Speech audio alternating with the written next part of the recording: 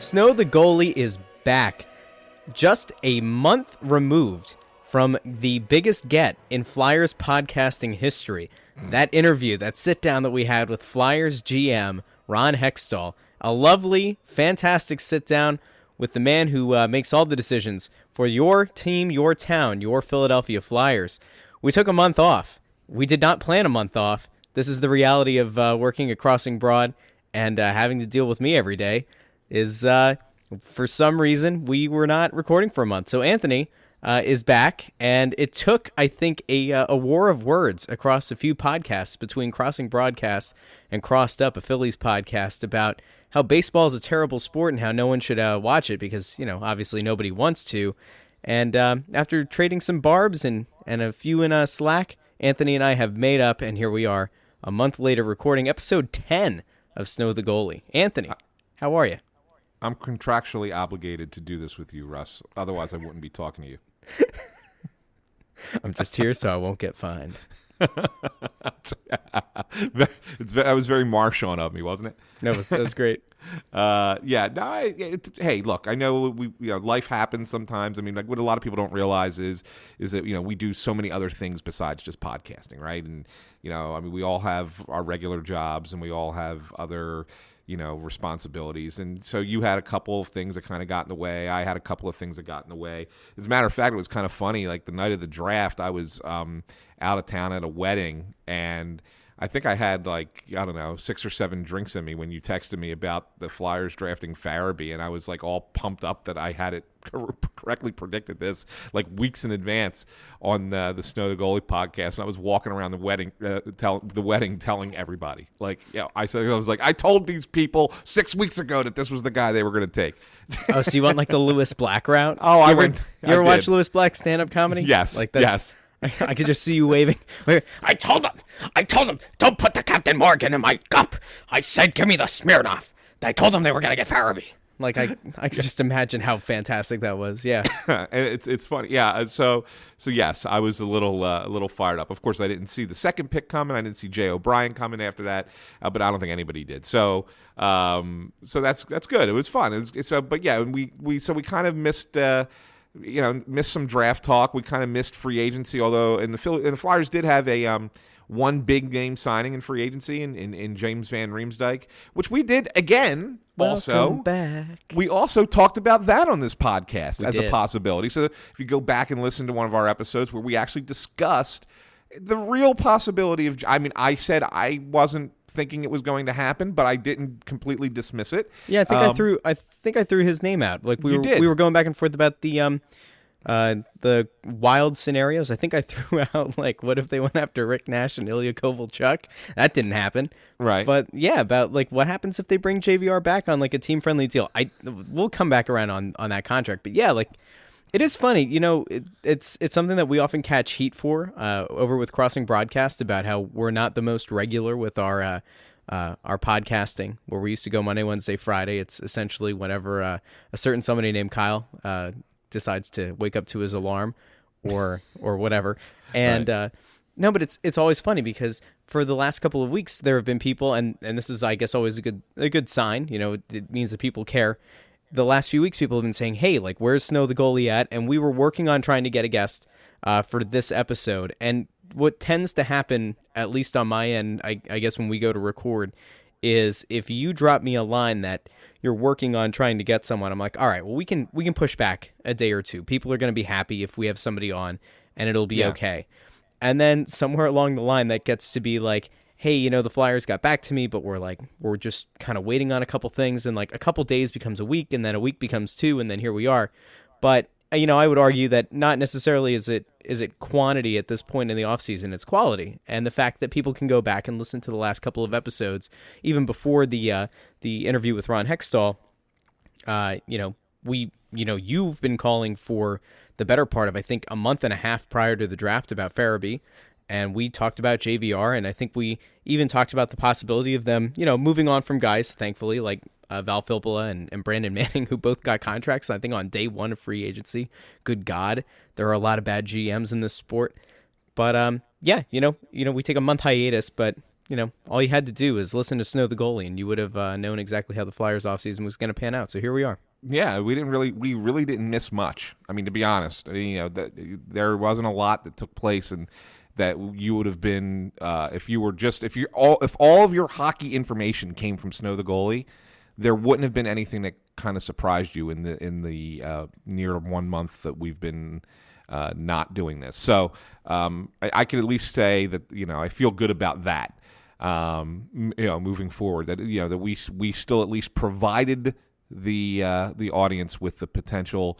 We gave them who they were going to draft. We talked about the one player that they signed in free agency. Well, there were actually two, but the second one's kind of irrelevant. And now here we are. Here we are, recording July 11th, and it's going to be a quiet 2 months around the Flyers, I think. But it's going to be interesting. It's going to be an interesting summer as we approach September, because the one thing that I don't think a lot of people realize is that, okay, so training camp's in September, right? But players start filtering back into the area like over the summer, and some come sooner than others.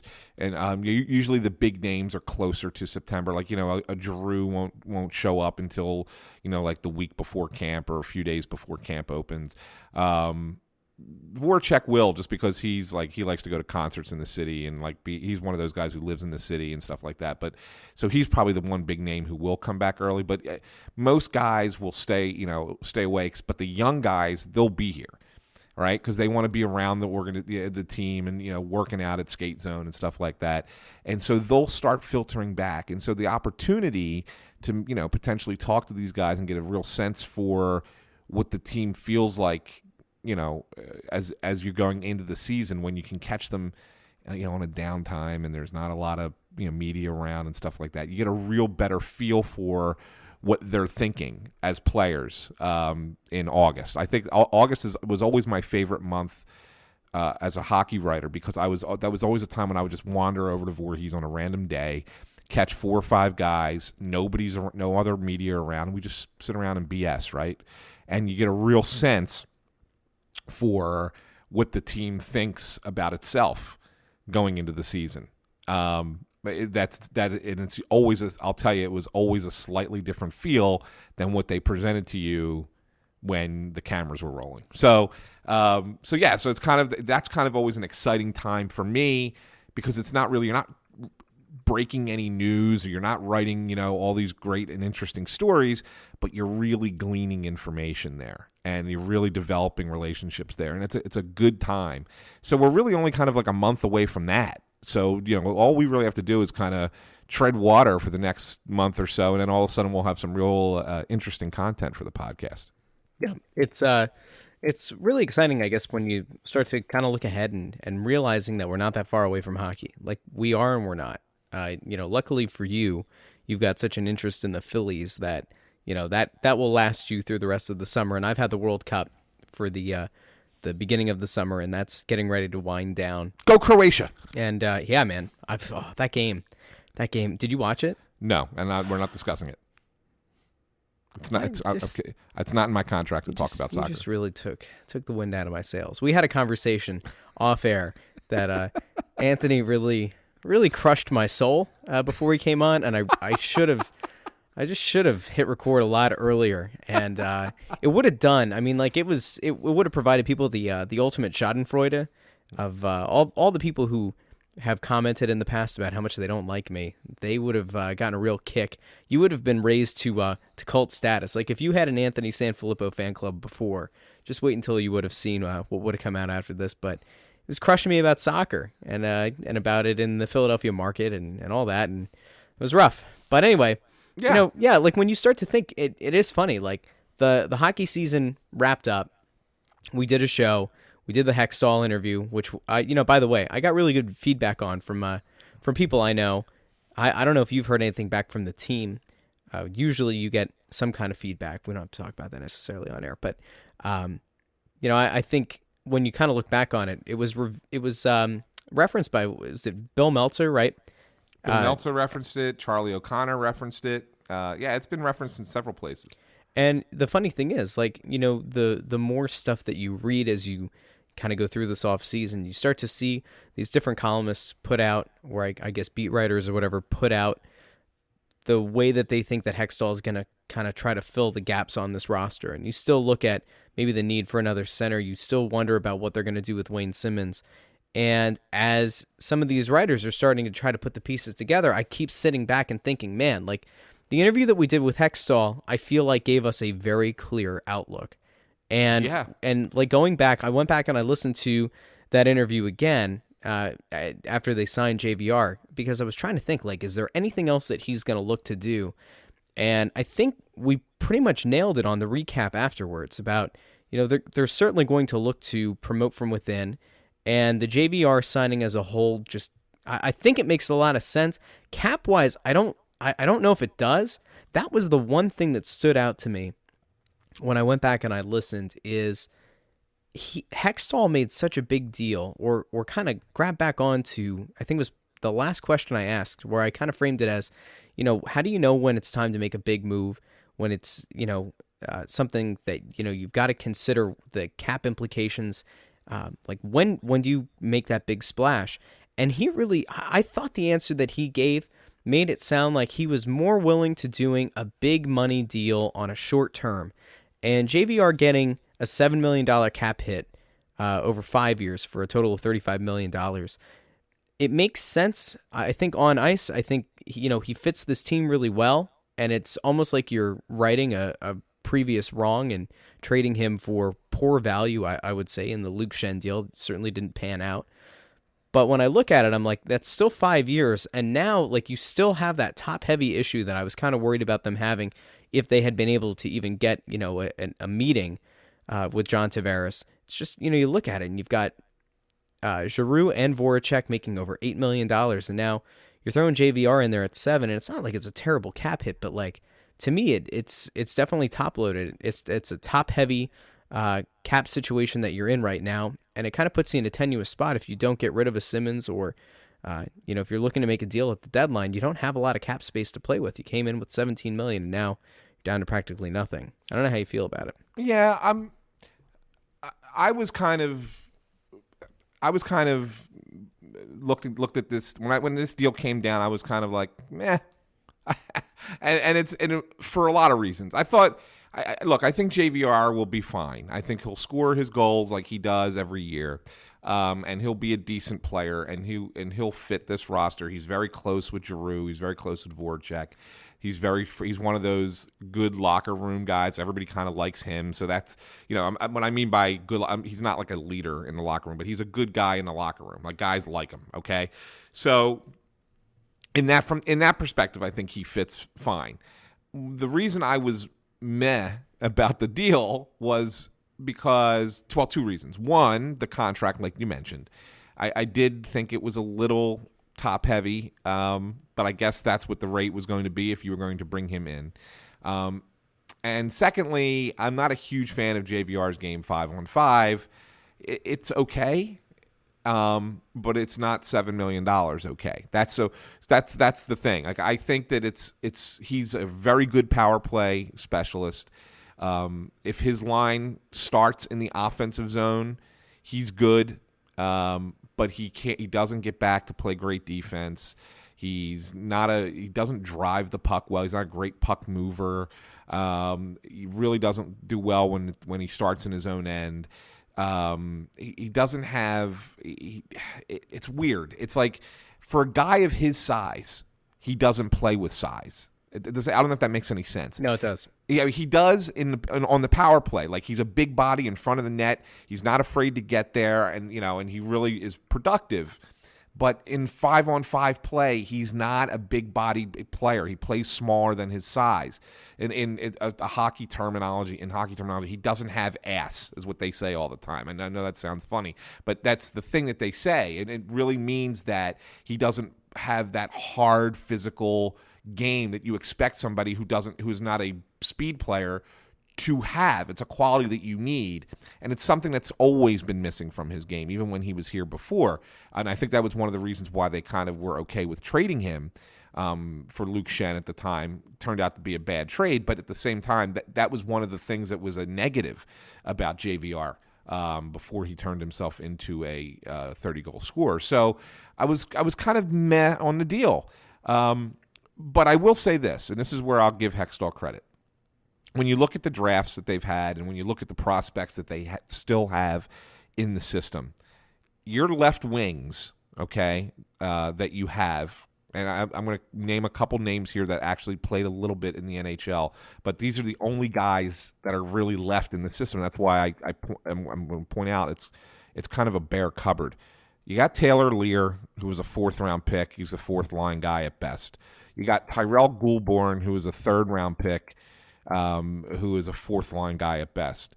You got Oscar Lindblom, fifth-round pick, who came up last year. Finally, everybody kind of, all the people wanted him up on the team from the beginning of the year. But as you saw as the year progressed, he had some moments, but he also had some, downtime where he really struggled to score at the NHL level. I still think he's a third-line kind of player, and that's fine. He's a good defensive player, but I don't think he's much more than that. Then you have, from the 2016 draft, you had Carson Twarynski. He's not ready, and he's not considered to be a top-end guy. From the 17 draft, you got Isaac Ratcliffe, who has a little bit of upside and may eventually make it to the NHL, but you're not looking at a top-line scorer there. And Matthew Strom's the same thing, right? So that's why they drafted Farabee 14th overall in first round this year, because they needed a left winger who could be productive down the line.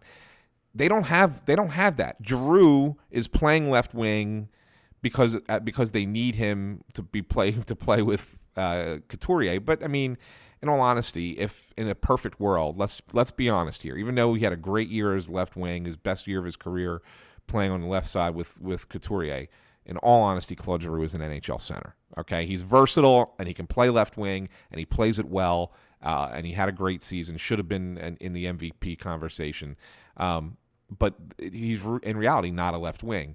And then you had nobody else, so you went out and you got the top scoring left wing available in free agency. So you can't knock Hextall from that perspective. But when you really break it down and really kind of look at it, there are negatives to this. But I think Hextall's perspective on it is the positives probably outweighed the negatives. Maybe not by a lot, but they certainly did. And so that's why this was the target and the one big move that he made in the offseason. I think overall, I'm fine with the JVR deal.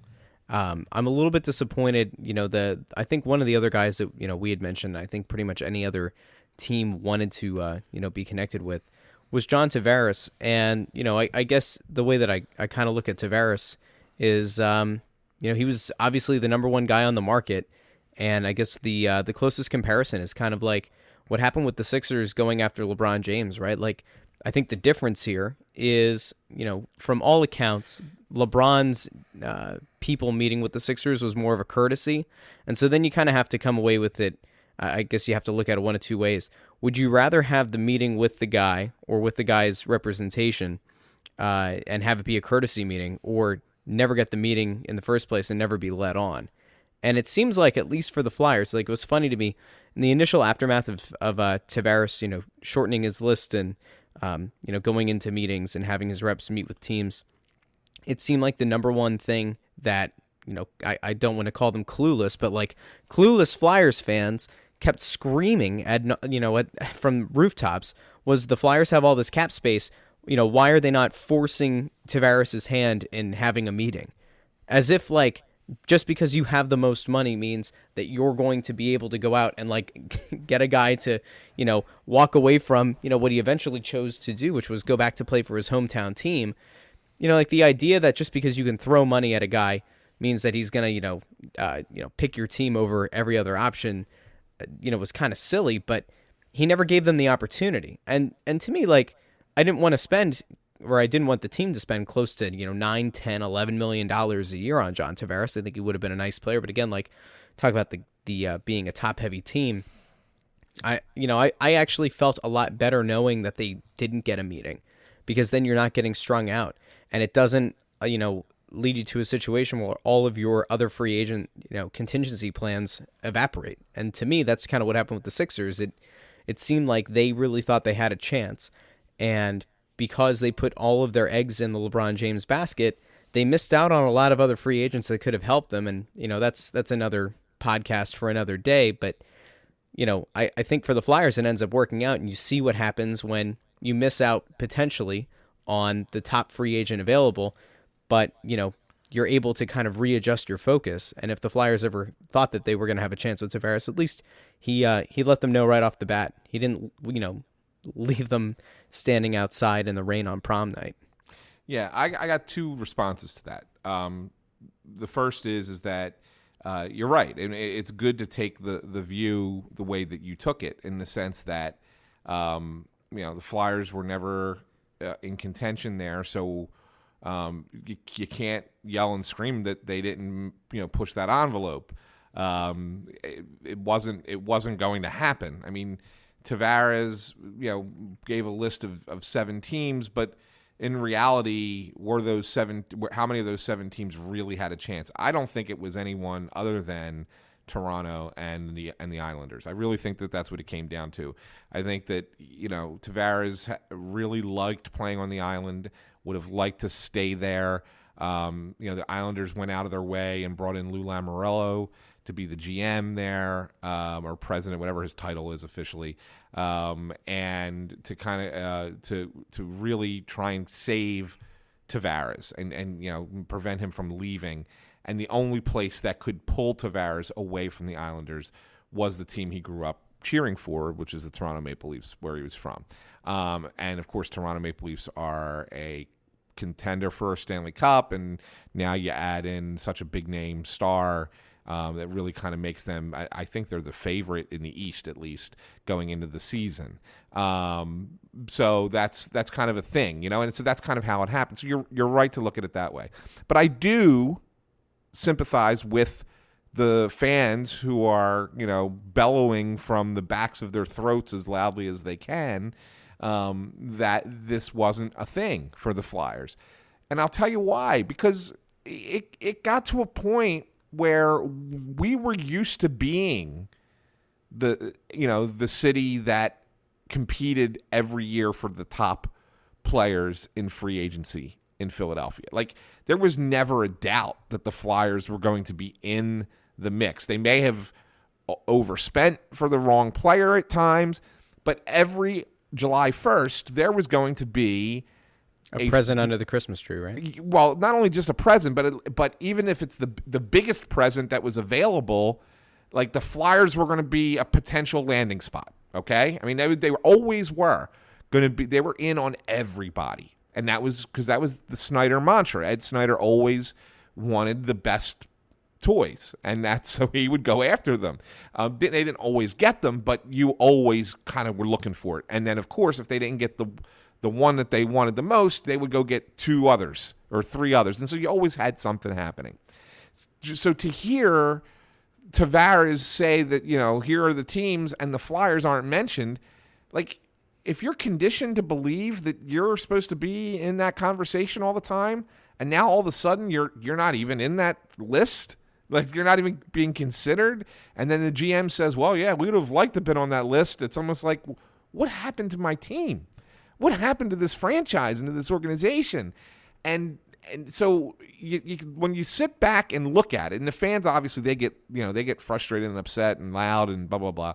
And when you sit back and analyze it and say, okay, well, why is that the case? It's partially that Ron Hextall is a little bit more conservative as a general manager than previous GMs, but it's not completely that. This is not completely on the general manager at this point. This is an organizational choice.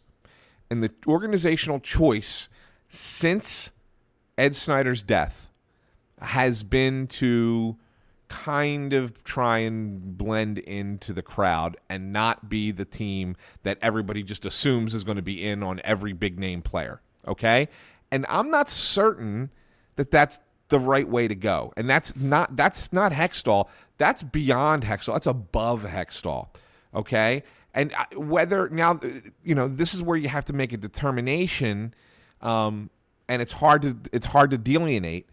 Is it a choice to be frugal Is it a choice to be patient and conservative and build it through a long, slow process? Or is it a choice, or is it a decision of apathy? Whereas the people running the show over there, really running the show, I'm not talking about Paul Holmgren and Sean Tilger. I'm talking about the big Comcast bosses. They care more about building a building in Center City than they do about winning a Stanley Cup. And that's the big question. And I'm not 100% sure what it is exactly, but there's a lot of stuff happening around that company in a lot of different capacities, not related to hockey. And it leaves people, and what they're doing leaves a lot of people scratching their head on those business fronts. So it makes you wonder if that also translates to the way that the hockey team is being run. And I have to sit here and say today, on July 11th, that if I was making an educated guess, and that's all this is not sourced information. This is not anybody telling me this. This is me having covered this team for 18 years and seeing how things have developed under the ownership of prior ownership with Ed Snyder and the current ownership of Comcast Cable and NBC Sports. And I start to think that this is something that it's just there. Like the Flyers are just a thing for them. It's not. They're just a division of the company. And it's not anything. There's nobody there driving the ship saying, we've got to win, we've got to win, we've got to win, except for the hockey people who are hockey ops people. But you need, in any successful sports venture, you don't just need the sports operations people, hockey ops, basketball ops, baseball ops, football ops. You don't just need soccer ops. You don't need these people trying to win, pulling the same rope, rowing that, paddling as fast as they can. You need the big money to have that same drive and determination. It's why the owners are handed the championship trophies and not the coaches and general managers and players right away, right? The championship trophies are initially handed to the owners, and those owners have to be 100% committed to winning. And I just get this gut feeling that these people from Comcast aren't that. It's just kind of there for them. And that's disappointing, especially in this city where people are so passionate about their sports teams, and the Flyers fans specifically, who lived for 50 years under the guise of, we are going to try to win every year. And they did try to win every year. No matter how much criticism they faced year in, year out, they pushed for that championship trophy every year. They might have been misguided at times, but they did try. And I'm not 100% sure that that's what we're getting on a corporate level with this team. And that's where the disappointment lies for me. So I know that kind of, I don't know if that kind of, answers what you were kind of trying to say when it came to this, but I think that that's where we've devolved to with the Flyers franchise. And I hope it changes. I just hope something happens in the near future. I hope they really care about it and fix it, or they sell it to somebody who does care.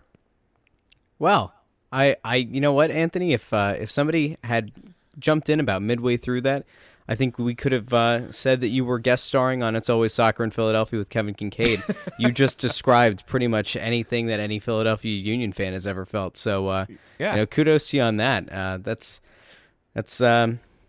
pretty much a direct parallel. The only difference, of course, is that the Union have never had success. But other than that, yeah, I mean, it's essentially the same thing. It feels like, you've got a corporate shell of an owner, and the difference, of course, is between these two teams at least is Comcast Spectacor has plenty of money. It's just they're in a financially tight situation, I guess, like they've got a salary cap. MLS doesn't really have that, so. Whereas Union fans like me, struggle with the idea that for being in a top sports market, we have an ownership group that is just flat out cheap and does not invest money well. With this Flyers team, the crappy thing is, and you brought it up before and you just mentioned it again, it's almost like this rudderless boat. And like at the website, right, like on Crossing Broad, it was a thing in the past week that people at NBC Sports Philadelphia have been let go. It feels like there's not much of a direction. Nobody seems to know what's going on there. And I mean, that's on the media side. And now, like, it's certainly pretty evident at this point that nobody seems to have an idea of who Ron Hextall's boss is, who he immediately reports to. And if you say it's Paul Holmgren, who is, technically, I guess, higher up in the organization, who does he answer to? We don't have an answer to that. Well, the guy, it's Dave Scott is the guy's name. I mean, that's if you really want to, pinpoint who it is. But this is what I'll say, Russ. I mean, look, owners don't have to make themselves available to the media. Snyder was a unique individual in that regard. He would always talk. He sought the media out. Like, he loved talking to the media. And so we were spoiled covering Ed Snyder.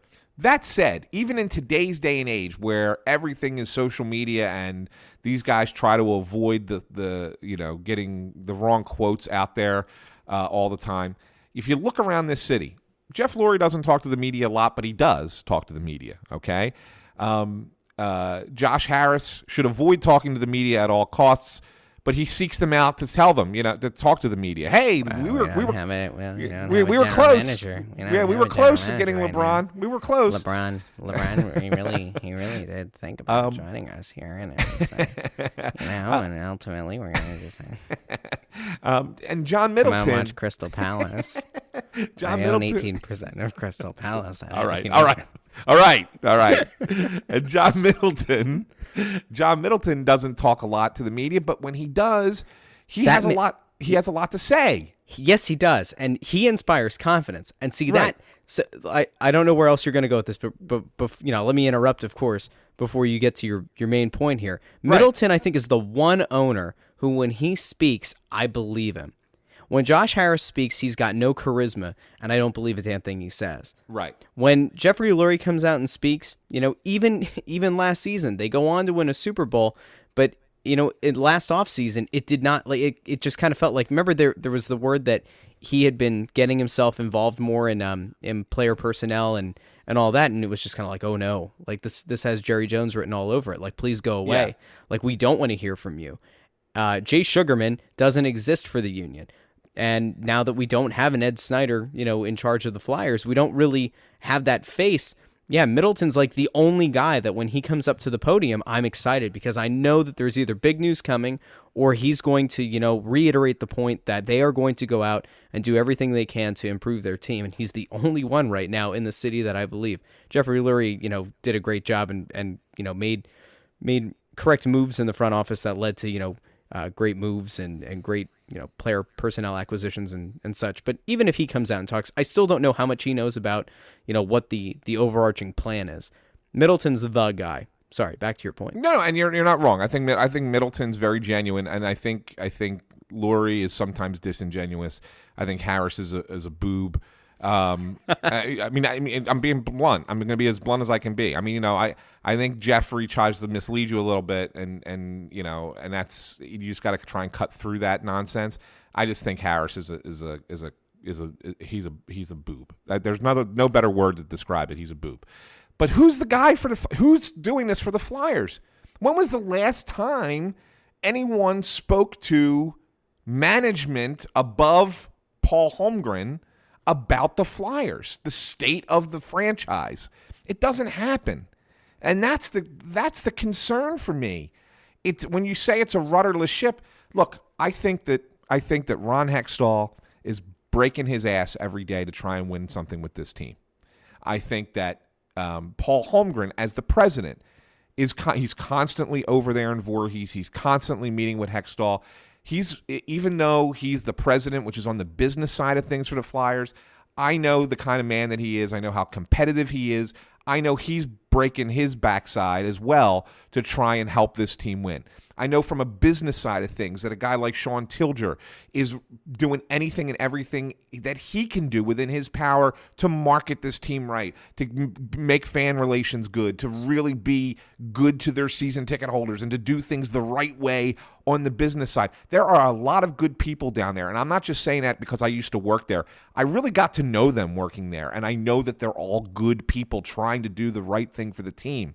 But there was just something different when it was Peter Luco and Ed Snyder running the show there, and you kind of everyone was buying in, everyone was pulling on the same rope, and we all knew, that they were behind you. You always knew that Luco and Snyder had your back for whatever you were trying to do, and because you knew you were doing it and trying to do it well and do it for the team. Now, who is that? It's somebody within Comcast, and you, by the way that they run the rest of their businesses, it makes you wonder if they really care who you are as an employee of the team.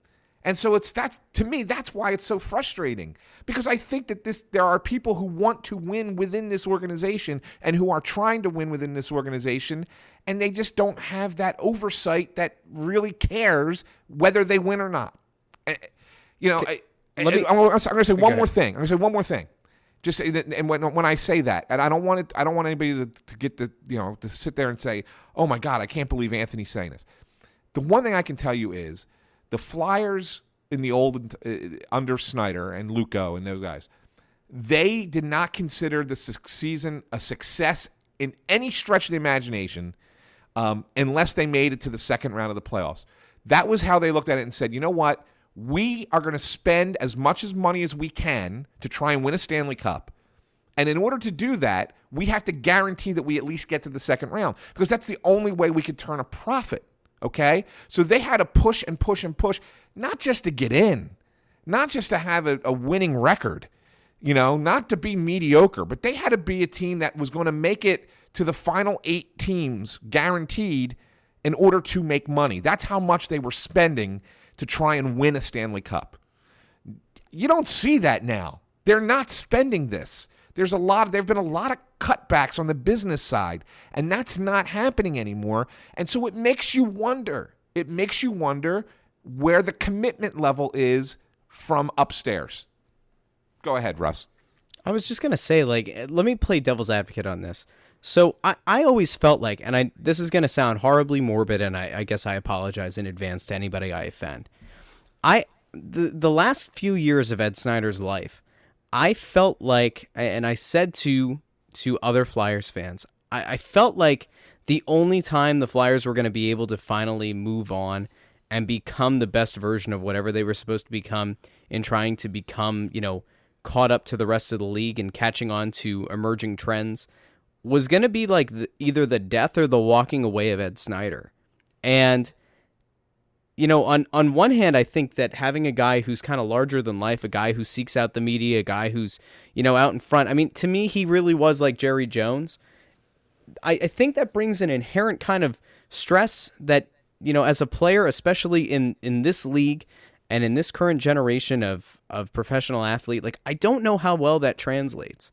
And, on one hand, it was great to have the guy. And I'm sure that, for somebody who covers a team who wants a quote and wants to have things that are, interesting for articles, having a guy like Snyder out in front is great. But I'm not so sure that somebody like him being out in front of the cameras would jive so well with, a team in this current NHL. And I feel like for as little success as this team has had in terms of winning a Stanley Cup in the last 40-odd years, it feels like, and even when we talked to Hextall, there were a couple things that he said about, making the 2018 version of, the Broad Street Bullies, or he said of the 70s teams or something. I forget what the exact quote was.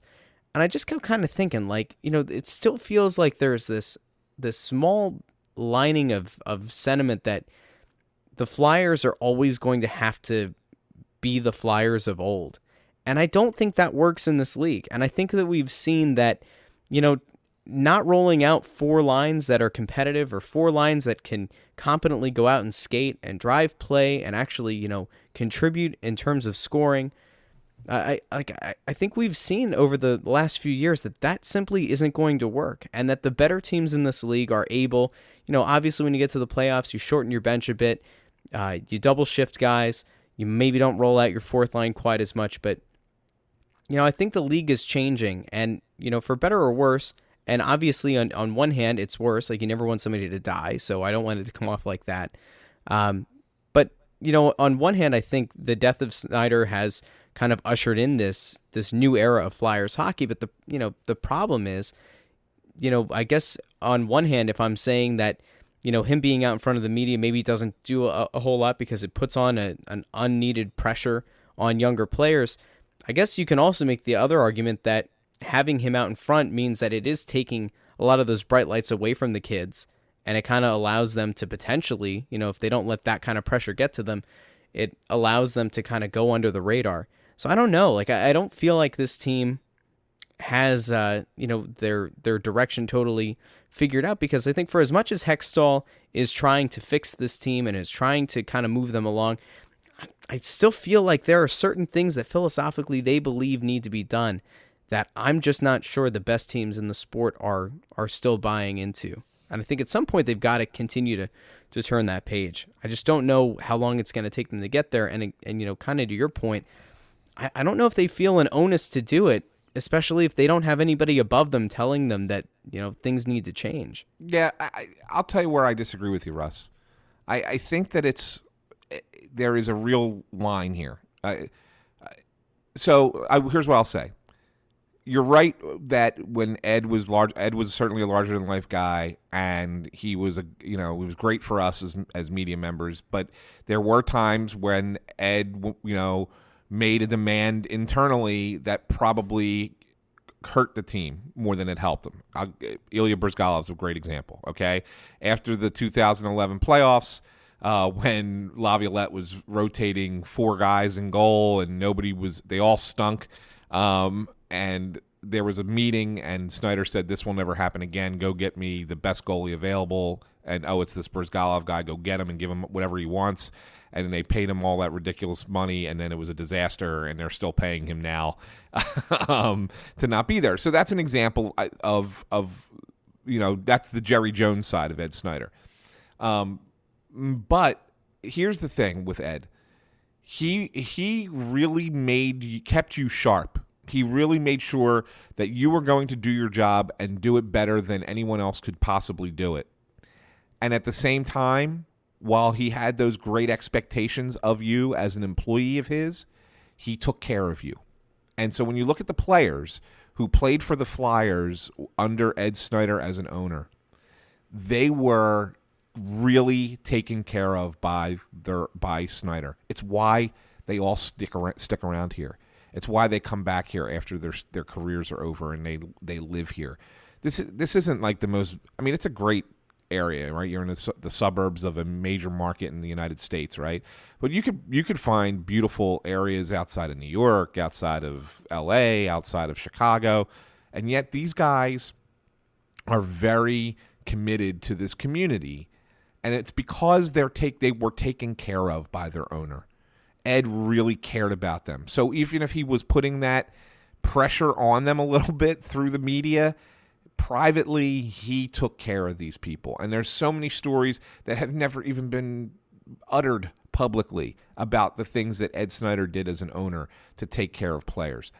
And while I still think that there is that notion of take care of the player when they get here, I think that's like, quote unquote, the Flyer way. And that's probably something that you're kind of questioning a little bit here. I don't think it's there enough. I'll be honest with you. It's not there enough. And yes, the game is going to change, and it's going to change again, 15 years from now, 20 years from now. Russ, we'll be looking back and we'll be watching hockey and we'll say, oh my God, do you remember what it was like in 2018? It's nothing like that now in 2038. So the game will change, and you always have to adapt with the game. And I think that Hextall is doing a very good job of trying to make this team adapt with the game, and that's a good thing. And I'm not certain that if this happened 15 years ago when Ed was alive and was healthy, that they would have changed, even if Hextall was the GM at the time, or even if if Holmgren or Clark or whoever. Like, I'm not convinced they would have tried to change with it because of Ed. And the fact that they're able to do that now is a good thing, but it's also, I think it's going completely the opposite direction in the sense that now they have too much leeway. You see what I'm saying? Yeah. I think that there's too much leeway to do it this way, and that there's not enough internal pressure to succeed from above. And so therefore, Ron Hextall can take a 7-year plan He may never admit to us that it was a 7-year plan, but that's really what this is a 7-year plan to win a Stanley Cup. And if it happens a year or two sooner, that's great. Then it happens a year or two sooner. But this was a 7-year plan. You were never going to have a 7-year plan with Ed Snyder. And I'm not certain that any team in any sport should ever really have a 7-year plan. To me, that's too long. I think you can rebuild faster. I mean, it's an approach, sure, but you can rebuild faster. And you could always, fold the team, send it elsewhere, get an expansion franchise, and in your first year go to the Stanley Cup final. Right, exactly. You got look. I mean, that's the thing. I mean, that's what Vegas showed us is that it doesn't. You don't need to. You don't need to do this slow development thing. You can. It's an approach, but there is a way to do it without going so slow. There is a way, and if the Flyers are already they're 4 years in, so they have to continue on the path that they're on. Like you can't suddenly say all right, change now. You just can't do it differently. And so I think JVR is the first step toward them making that next leap. But we still have to remember a lot of the guys that they're going to count on this year are young. I mean, yeah, Giroux and Voracek and JVR and Wayne Simmons. Okay, they're veteran guys. And now Gostisbehere will be going into his 4th year. Okay, he's going to be considered a veteran. And Provorov, and he's going to get better. But they're still young, right? There's still a lot of youth that the Flyers are going to count on. And they still don't have a goalie, right? They still relying on Brian Elliott and I still think something's going to give. I still think Michael Neuvirth is going to be traded or let go or something. Well, Alex Lyon's contract extension kind of points that direction, right? Yeah, I think. Well, I mean, he could still go down to the Phantoms. I mean, you could. So one of two people are going to go. It's either going to be Neuvirth or Stolarz. So one of those guys is going to go. Well, Stolarz is probably going to go on injured reserve 2 days into the season, and I mean, honestly, and that's a shame too. Like, I went from being unintentionally morbid about the death of the owner to honestly, guys like Stolarz are just so unreliable. The idea of cutting bait with him, between Neuvirth and Stolarz, they're both going to get hurt. Well, that one can perform at the NHL level, sort of, and the other one you don't know at all. So, what does it matter? I mean, you're looking at cutting bait with one guy that's going to be injured, and then you're going to be keeping the other one that's also going to be injured that's, not NHL tested. So, I don't know. What is there really a worse option? Well, no, but so what I'm trying to say to you is that even now, even this season, bringing JVR in here and getting the kids another year playing together, this team's not ready to win anything. I mean, they may make the playoffs. They might. But, I mean, if I said to you right now, Russ, July 11th, you look at the rosters of all 31 teams in the NHL. Right now, do you look at the Flyers and say, oh, yeah, Stanley Cup contender? No. Do you? I do feel like they're a better – I think that they are a more solid playoff contender now. Yeah, than I did at this point last year. So let's look at the division for a second, okay? Are the Penguins still better? Of course. Are the Capitals still better? Of course. So they're what? Maybe the third best team. I mean, you can argue. We'll keep going. Well, we could argue other teams. I mean, I don't know. Columbus. They might be on par with Columbus and Carolina. To me, that's kind of the Rangers. I mean, they're all kind of in this mix. So yeah, you're right. I mean, they might be the third best team. They might be the fifth best team in the division. Any way you look at it, they're going to be battling for a playoff spot at the end of the season, just like they did this year, just like they did the year before and the year before that. But that's really what they are, and they're not much more than that.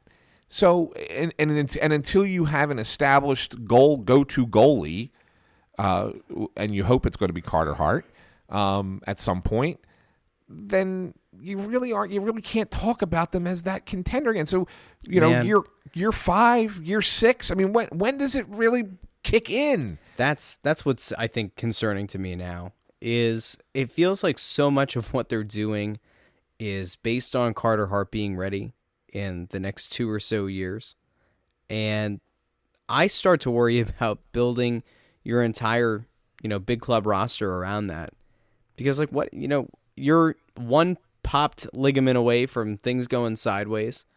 You are a really awful year in the minors away from messing with the kid's head. And then like you've done everything at the NHL level to, build a team around, when Carter Hart's going to be up. And it feels like you're kind of building this team that you're hoping that everyone's prime or like all of the young defensemen, their prime is going to kick in around the time that you think Carter Hart's going to be up here and maybe 2-3 years into his NHL career. And it just feels like kicking the can down the street. It feels like that, I think the last few years it's felt like that. But the more I look at it, and I know that the goalie situation is tenuous as always, it just feels like they're kind of treading water another year. And, I feel like they're a better team just by the addition of JVR, by the, subtraction. It's addition by subtraction of getting rid of guys like Filppula and Manning, which means that, now we're going to have to argue about, who's going to be the veteran leader defenseman who's going to end up taking minutes away and, sending Travis Sanheim up to the press box. But, I think they're better off right now than they were a year ago. But I still don't think, kind of what you were asking, like they're not a Stanley Cup contender. And I think the only way for them to get there is to make yet another trade. And even if you go out and get a guy like Erik Karlsson, which we talked about, on the last few episodes, I still don't think that makes them a Stanley Cup contender. I think it makes them a much better team. So like maybe instead of being the third or fourth best team in the division, like maybe it helps you leapfrog somebody. I don't think you're going to leapfrog Pittsburgh. Maybe you think that you can compete on talent, pound for pound with Washington. We thought that Washington wouldn't have been the worst matchup for the Flyers in the playoffs in round one of this past season. So I don't know, like maybe if you get a guy like Karlsson, maybe that helps to solidify things. But I just don't see a path right now for them to become a Stanley Cup contender in the next 2 years. And that's even assuming that, 2-3 years down the line, Carter Hart's up here and it's his second year in the NHL and he's gotten a full rookie campaign under his belt. At that point, you're looking at a Claude Giroux and a Jake Voracek who are 2 years older, who you're certainly assuming are going to have their production decline. You're going to have a JVR who's going to be at the end of his prime, probably beginning to go downward in year, 2-3 of his contract. I mean, you're going to have to hope that at some point the forwards that you've drafted are going to be able to take that next step. And that, to me, is the most concerning thing. I don't feel like the forwards on this team have been coached at this point to a spot where I've seen massive growth. Like, I think Travis Konechny's done a good job. But I can't really think of a guy off the top of my head who I'm like, yeah, you know what? That guy has gotten exponentially better. Sean Couturier got a lot better just by virtue of, not having to center a third line. Just by virtue of him having talented wingers. Like, yeah, he looks better. But I'm not so sure if you start the season with Nolan Patrick as your top line center and Couturier moves down to the second line. Like, I don't know if we're going to see that same dynamic goal-scoring Sean Couturier that we saw of last season. So until I start to see Dave Haxtell and company, develop these young forwards, I'm not going to, be totally rosy about the future of this team as a Stanley Cup contender. Yeah. I mean, that's the thing. This is what I've been.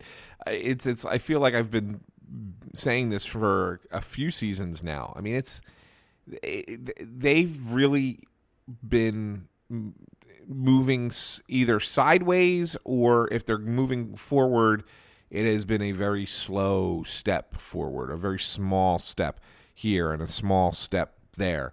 I mean, that's the kind of thing that it's been. It's not been. They haven't tried to take the leap yet. And even the JVR signing is not a leap. It's not. It's a step. It's saying, okay, we're getting there, but it was really to take care of a deficiency. I mean, they don't have left wings in the system. It's why they drafted one and why they signed one, because they had none. And so it was the one weak spot. As great a job as Hextall's done with his drafting, it's the one weak spot that they had organizationally. And so they went out and addressed that in free agency and in the draft. But yeah, I mean, that's it.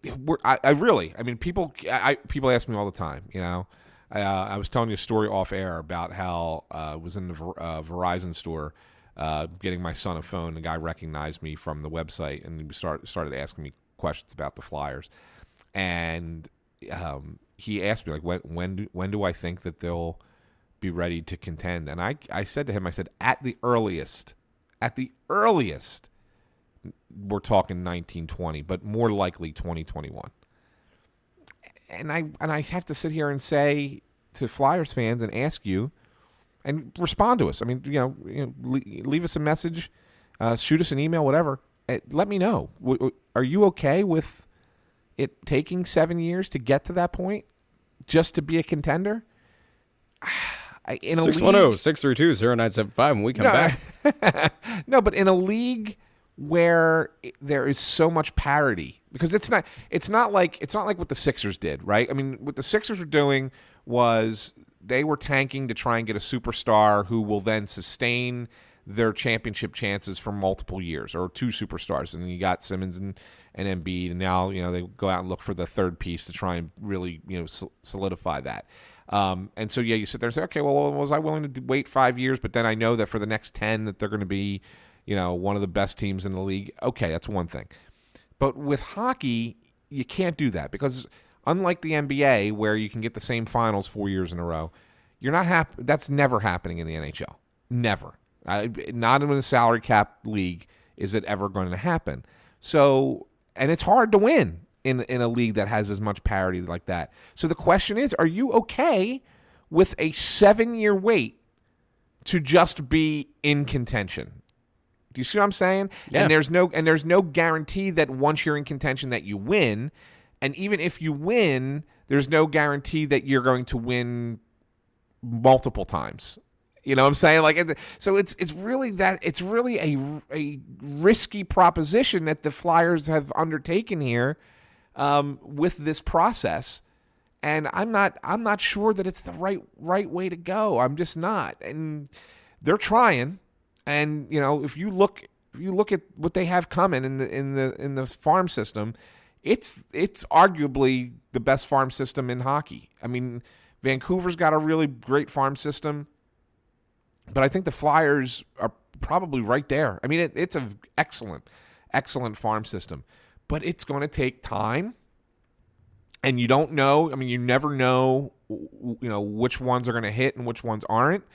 They have a lot. I mean, they have six goalies. Let's just put that out there, okay? You go back and look, and I'm not even counting, other than Carter Hart, who's going to be in the AHL. When you look at what the Flyers have done goaltending-wise just since 2015, they drafted Sandstrom, Tomek, Fedotov, Carter Hart, Kirill Ustimenko, and then this year they drafted Samuel Ersson, Swedish goalie. That's a lot. Most teams don't draft that many goalies. So they have depth in goal. They have depth on the blue line. They have some centers. With the, you go out and they drafted the Jay O'Brien kid this year, who's going to take 4 years because he's going to go to college at Providence University before we ever even consider him for the Flyers. But then you got Morgan Frost, who had a great year last year. They still are high on Herman Ruptsov, even though he didn't have as good a season as they would have liked. So I mean, they got centers. They got a couple wingers, Wade Allison, who they think is going to play in the NHL, and Isaac Ratcliffe. And then, of course, they drafted Farabee. This team is incredibly, incredibly deep prospect-wise, but that's only because those guys have projection to be NHL quality players. You never know what they will be. I mean, and the example I'll give you is, like, for example, Scott Lawton. Okay, let's look at Scott Lawton for a second, Russ. Scott Lawton was a first-round pick, 21st overall. Okay, he's played now in the NHL last few years, parts of the last 3 years. Do you look at that and say he was a successful draft pick, 21st overall? I guess. As a fan, was that a successful draft pick? I'm not convinced that they put him in the position to be successful, but no. 20th. I'm sorry, he was 20th overall, not 21st. No, anyway. I mean, I guess not. I don't know if he ever got a fair shake. Honestly, like that's where I'm at with Lawton. Like, I think that Lawton has shown at different points throughout his career that I think he could handle a better workload. I think he could have potentially, made his mark higher up on a better line. But they seem to really want to have him carved out on that fourth line. And so I think in this past year, like, maybe he showed flashes that, he could do whatever it is that they want him to do. But I mean, I guess if you're looking at him as a first round pick, then no. Like I guess at that spot you would hope that you would have a guy that's better than a fourth line center. So I guess it's a failure based on the way that they've played him. That's fine, and I will tell you that I think it's a success. And I only say that because I think that a player drafted at any point in hockey who makes it to the NHL and then sustains a career there in the NHL is a success. He may not be what you wanted him to be. They may have drafted Scott Laughton and thought he was going to be a second-line center, which I believe 6 years ago when that draft occurred, that's kind of how they thought it was going to be. They thought, here's a kid who we think's got some upside, can will maybe be a good two-way player, score some goals, and be a solid second-line center. I think that's kind of what they thought when they drafted him. He obviously has NHL ability. He's going to last in this league for a while. He's kind of changed his role now to be more of a defensive forward, more of an energy guy. He's going to kill penalties this year. He's going to be a valuable player that you need on a roster, but he's not going to be what they originally thought he was going to be. That doesn't make him a failure. It just means that he's not an overwhelming success. He's just, okay, we have a hit on a guy who's an NHL quality player. Not quite what we thought, but he's still an NHL quality player. Okay, good. And the point that I'm using Scott Laughton as an example for is, so you have all this talent and all, in the minor league system, but what is their and their ceilings may be high, but what will they be? And if they all are Scott Laughtons, well, then you got a bunch of guys who can play in the NHL, and that's great. But nobody's jumping out at you as a star. Okay, now I think Nolan Patrick will be a star player, and he is a draft pick that will ultimately. And I think you're going to see tremendous growth in Patrick just from last year to next year. And I think that alone is going to make this team better. A fully healthy offseason will go a long way. Yeah. Yes, I do believe that. I do believe Nolan Patrick will make the Flyers a better team in 2018-19. And I think that's something to be excited about. And when you think about it, if the lines go the way we think they will, you're going to have Patrick centering JVR and Voracek. And that, in all honesty, is probably an even better line than Couturier, Giroux, and Konechny. Just in my estimation, it's probably a more potent scoring line. It's not a very good defensive line. That's why it's going to be the second line and not the top line, because there's not a guy on that line who's really good defensively. But I think that they'll be able to put the puck in the net. You give them face-offs, offensive zone face-offs, and let them go in there, and they're going to find a way to score. Hold on, pause. Let me set over under January 1st. Nolan Patrick is installed as the first line center. I think it could even happen sooner. I mean, still take the under. Yeah, I mean, and so I have a feeling that you're going to see a tinkering with some lines in training camp, and one of them that you might see now that Couturier's kind of taken that next step, maybe you see Nolan and Claude and maybe it's Nolan, Claude, Voracek, Couturier. I don't know. No, maybe Nolan, Claude, Konechny, and then Couturier with Voracek and JVR. I don't know. I think that they're going to play with it a little bit. I forgot Wayne Simmons. I'm not forgetting. I'm not forgetting. I don't know what Wayne Simmons' role is. Poor Wayne. This is another subject entirely. I don't know what his role is. He's going to be a third line winger. He's not a great skater anymore. He's not going to be on the top power play unit anymore because you got JVR now, and then Patrick is even better probably than Simmons at getting to where he needs to go. Simmons is maybe the best tip deflection goal scorer I've ever seen. I mean, and that's on the Flyers, and that's saying something. I mean, that's high praise. I mean, the Flyers have had some great net front goal scorers. Tim Kerr, for example, and I've never seen anybody as adept at doing it as Wayne Simmons in this organization. So That's high praise, but I don't think he has a role there anymore. Who was I just power think, play one last year? well, you got Giroux. It was Giroux, Couturier, Voracek. Well, it was Simmons, it's Simmons, and Gostisbehere on the point. And then once Simmons got hurt, Nolan Patrick filled in for him. And so now you got JVR. So JVR is going to be that guy. And I think Patrick and Simmons are going to be on your second unit. Although I wouldn't be surprised if Patrick makes it onto the first unit. I really wouldn't. Somehow that they figure out a way. And, you know, you got to assume somebody's going to get hurt somewhere along the line, right? All these guys aren't going to play 82 games. So there's going to be a lot of maneuvering around. But, yeah, I just don't see I don't see the role for Wayne Simmons other than he's a great locker room leader. That's his role. That's his role. That you know what, Russ? You asked who the veteran is, who's the veteran guy, who's going to come in and be the guy that gets minutes from Hackstall. That because he's a valued veteran. It's Wayne Simmons. It's sad that it's become him, but that's who it is. He's still better than Filppula, and he's still better than Laterra, so I'll take it. Oh, there's no doubt. There's no doubt he's better than those guys, but I just struggle to find a real role for him. And I feel real bad for him. Yeah, I do too. I like the Wayne train a lot. Maybe I don't know. Maybe he gets a few new wheels and he'll be able to ride once again. I don't know. I'm actually surprised that he's still here. I thought that draft day was going to be the moment that we were going to see it. I put a post together for the website, put that thing up. I essentially gave my sad farewell to Wayne.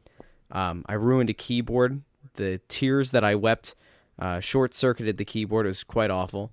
But I just feel bad for the guy, and I feel like for somebody who's connected with the city so well, for a guy that for as much as I kind of railed against it earlier, he really does kind of remind you of the good old days of Flyers hockey. And you still need, I guess, somebody who's willing to step up for their teammates and drop somebody.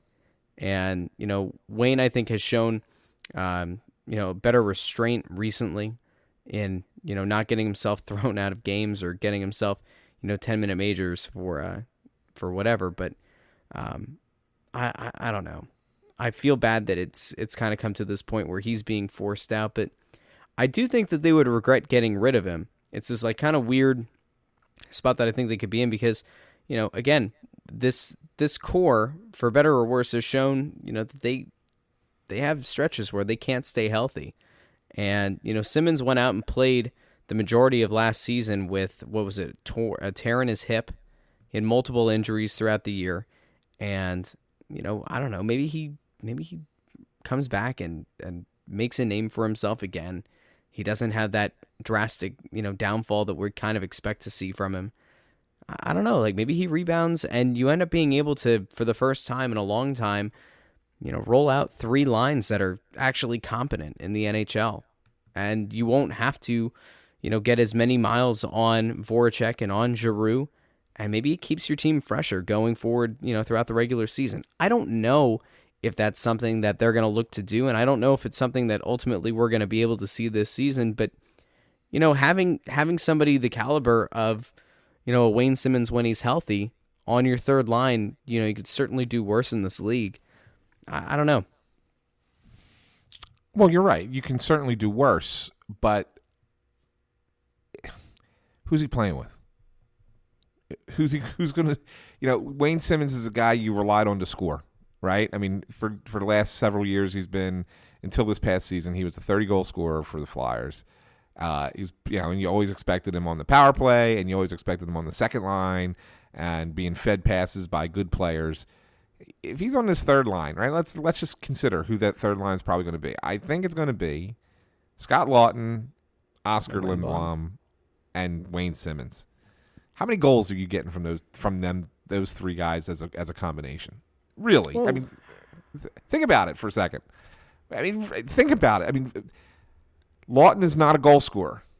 Lindblom, as much as people want to think he is not a big-time goal scorer. I mean, Lindblom scores 15 goals. You're excited, okay? So which one of those 2 guys is really a playmaker that's going to get Simmons the puck?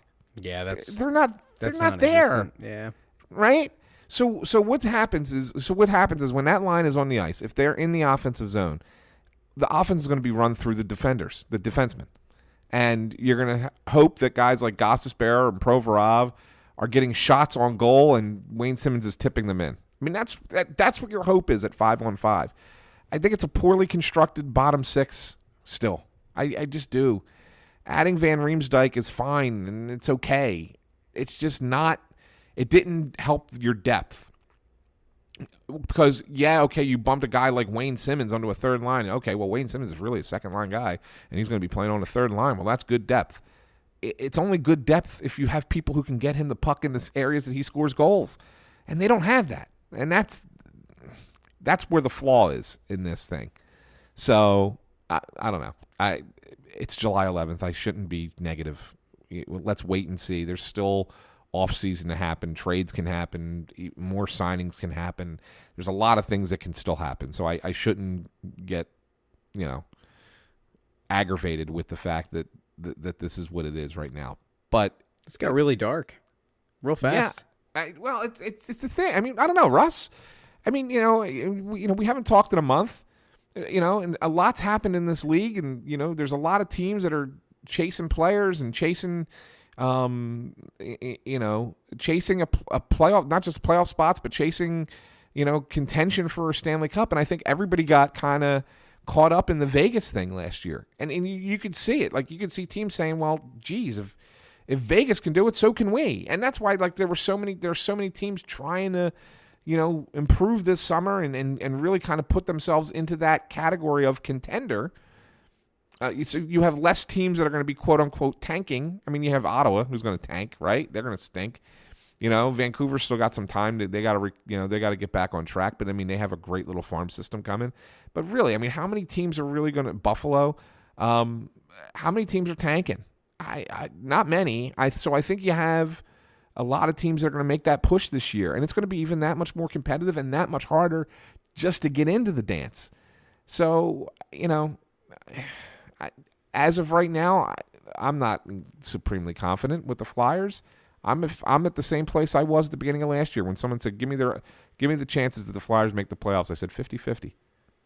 And it took them to the last game of the season to get in. I mean, that's the thing. I mean, and I think that right now, if someone said to me, Anthony, what are the Flyers' odds getting in the playoffs right now? I'd say 50-50. That's where I think it's at. I mean, they're slightly improved from last year at this time, but I think other teams are improved too. And so therefore I think that the odds don't change. I think it's still the same thing. I don't know. We've rambled on a lot here. This got really negative. I was just trying to piece together a fourth line. So what happens if Dave Hackstall decides to go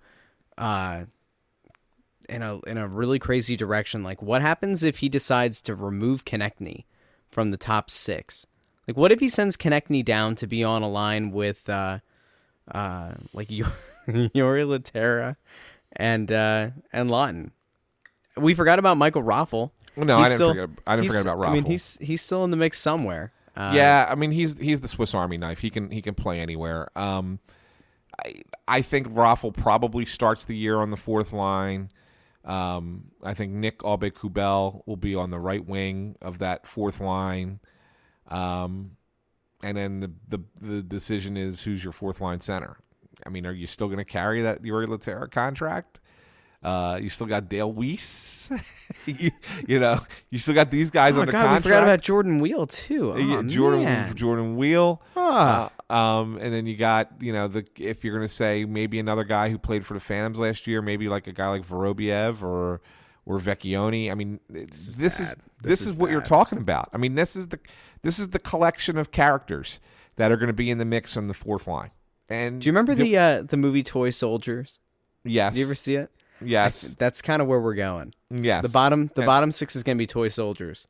There's going to be a battle, and then pretty soon, Raffle's going to be wearing, Wheel's right arm, Weiss's left leg, and probably like half of Laterra's helmet. That's going to become like our fourth line center. I don't know. This is weird. I'll make another comparison for you. The Flyers lineup is like a game of chess, and the bottom six are all pawns. Oh, that's mean. It's what it is. They're all pawns. I mean, maybe maybe Wayne Simmons is a bishop. Okay. Okay? That's fine. All right, maybe he's a bishop. That's it. The rest are pawns because they can't do anything else other than be out there. Yori Laterra is a knight. No, he's Yes. not. He's Yori not a Laterra- knight. yes, He can't Yori- move. He can't move in multiple directions. Come on. Yori Laterra is a knight because by title alone, he seems important. And in Dave Hackstall's mind, he's important. But realistically, he's the most useless piece because his patterns are absolutely useless. Just wait. The one chess grandmaster listener that we have for Snow the Goalie is going to attack us on Twitter. It's going to be great.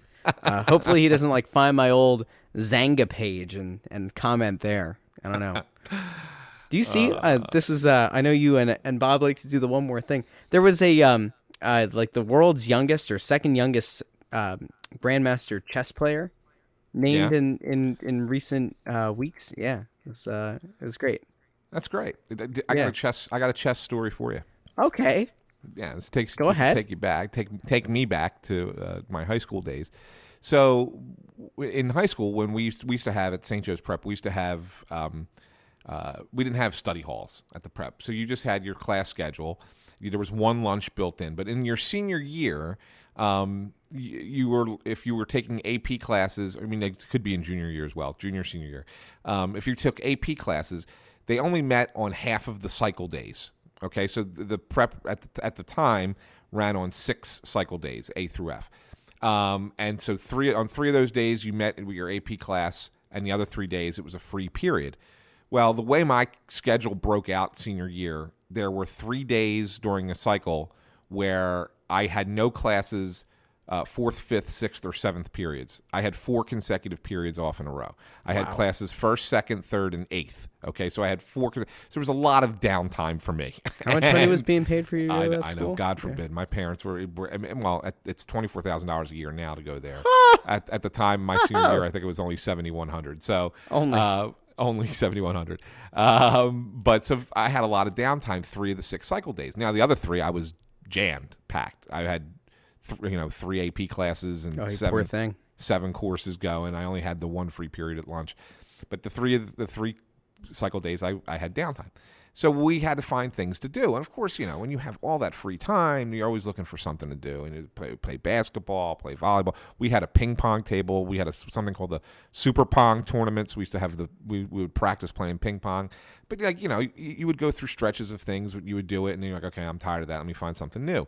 Well, one day I wander in the hall and I see a couple guys playing chess. And I had played chess before a couple times, but never with any kind of competitive drive. And so I used to sit there and watch them play. And then I started talking to them about chess, and they would talk about some strategy. And so I started to look it up in the library about different chess strategies and stuff. And so I kind of got into it for a short period of time. And so I remember going, during a couple of those free periods and playing chess with some of these guys. And a couple of them happened to be on the chess team. So one day, I guess one of the chess players who was on the chess team was sick and didn't show up, and another guy had detention. So they were short a player. So one of the guys from the chess team asked the coach, "Hey, I have a guy who plays chess with us at free period. Can we bring him on the team to play in this chess match?"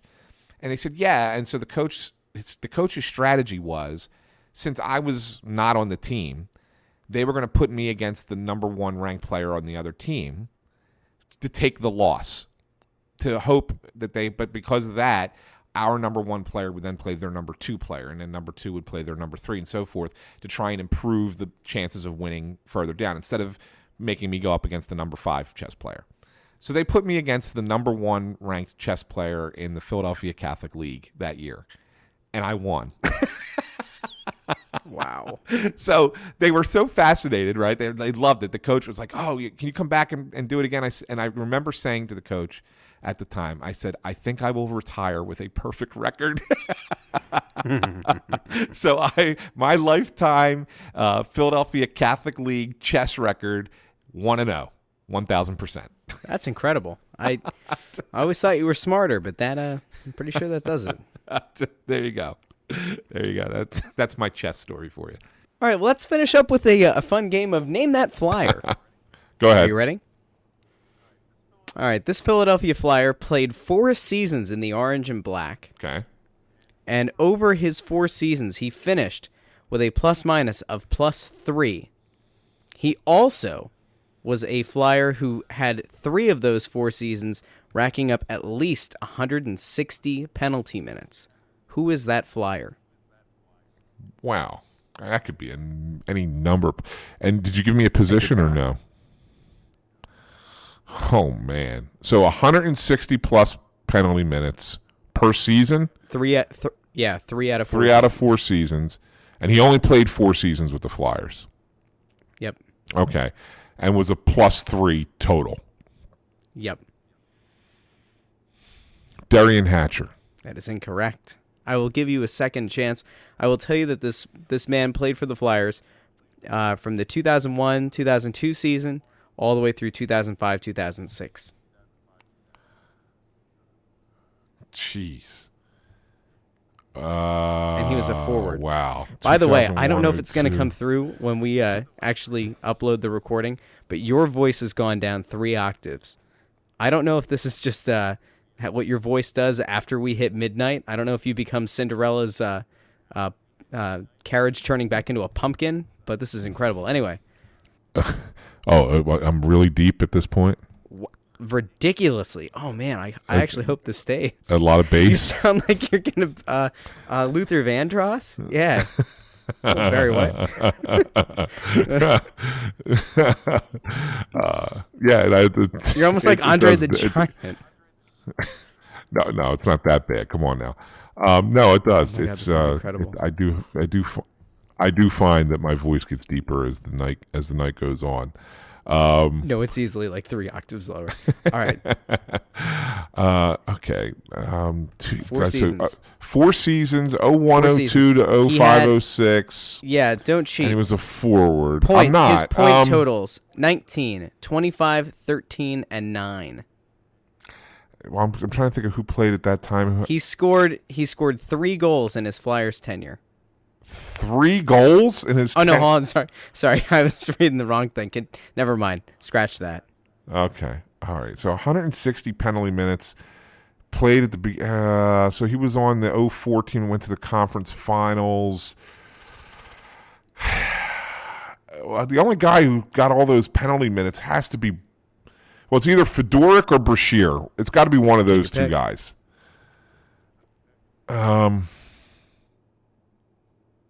I'll go Brashear. Donald Brashear, baby. Oh, yeah, Anthony. What a great way to end. Yes, Donald Brashear. I love Donald Brashear. I wish we could bring him back, and I'm pretty sure that he would still beat Yori Laterra in an end-to-end skating battle. So we'll have to see. We'll get Hextall on the phone. I want to see if he's open to that. We'll just remind next episode of Snow the Goalie. I want I can't you take to you seriously. I really hope that it comes through like this. next episode of Snow the Goalie. I want you to ask me about Donald Brashear Easter Sunday in New Jersey. Okay. All right, we'll leave that as a. If anything happens to you before then, we're gonna know that Donald Brashear listens to this podcast, and whatever the story was too scandalous. All right. No, it's really not. It's really more of a funny story about the media, but it relates to Donald Brashear. There was an incident that happened in game involving Brashear, and then something really funny afterwards with the media happened. And so that it ties together, but it's too long of a story to put it on now. I mean, we're an hour and a half in. So, that's next episode. Remind me next episode. Right. Yeah. Before we go, we had a 5-star iTunes review, and unlike the scallywags that run Crossed Up, a Phillies podcast that recorded, I think, like 15 episodes without reading any of their 5-star reviews, we are not heathens over here. So we'll actually read them here. This one's by Flyer Fan 1106. Getting my fill of Flyers talk, 5 stars. Being a Flyers fan on the West Coast, it's hard to find someone to talk to you about the Flyers. You guys have a great show, and I get some information I might not have known. Thank you for all you do, and keep it up. I'm sure there are a ton of Flyers fans across this country that appreciate your podcast. I know I do. Here's to you, Flyer Fan 1106. you get a 5-star review from us, a 5-star rating as a reviewer. So put that one on the good old fridge. Some gold stars for you, sir or ma'am. Anything else, Anthony?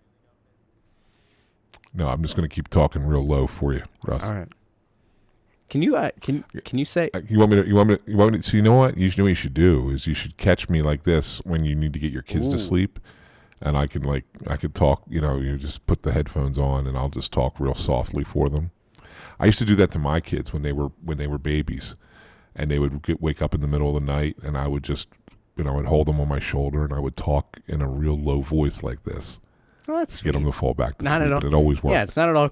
God, this voice that you like that? Is just so freaking weird. It is so creepy. Now, just watch. Like when I go to put up the show, people are gonna be like, "Dude, he sounds the same. Nothing's different." And if that's the case, I need everybody to put this playback speed at like 0.05 or no 0.5, and you'll understand.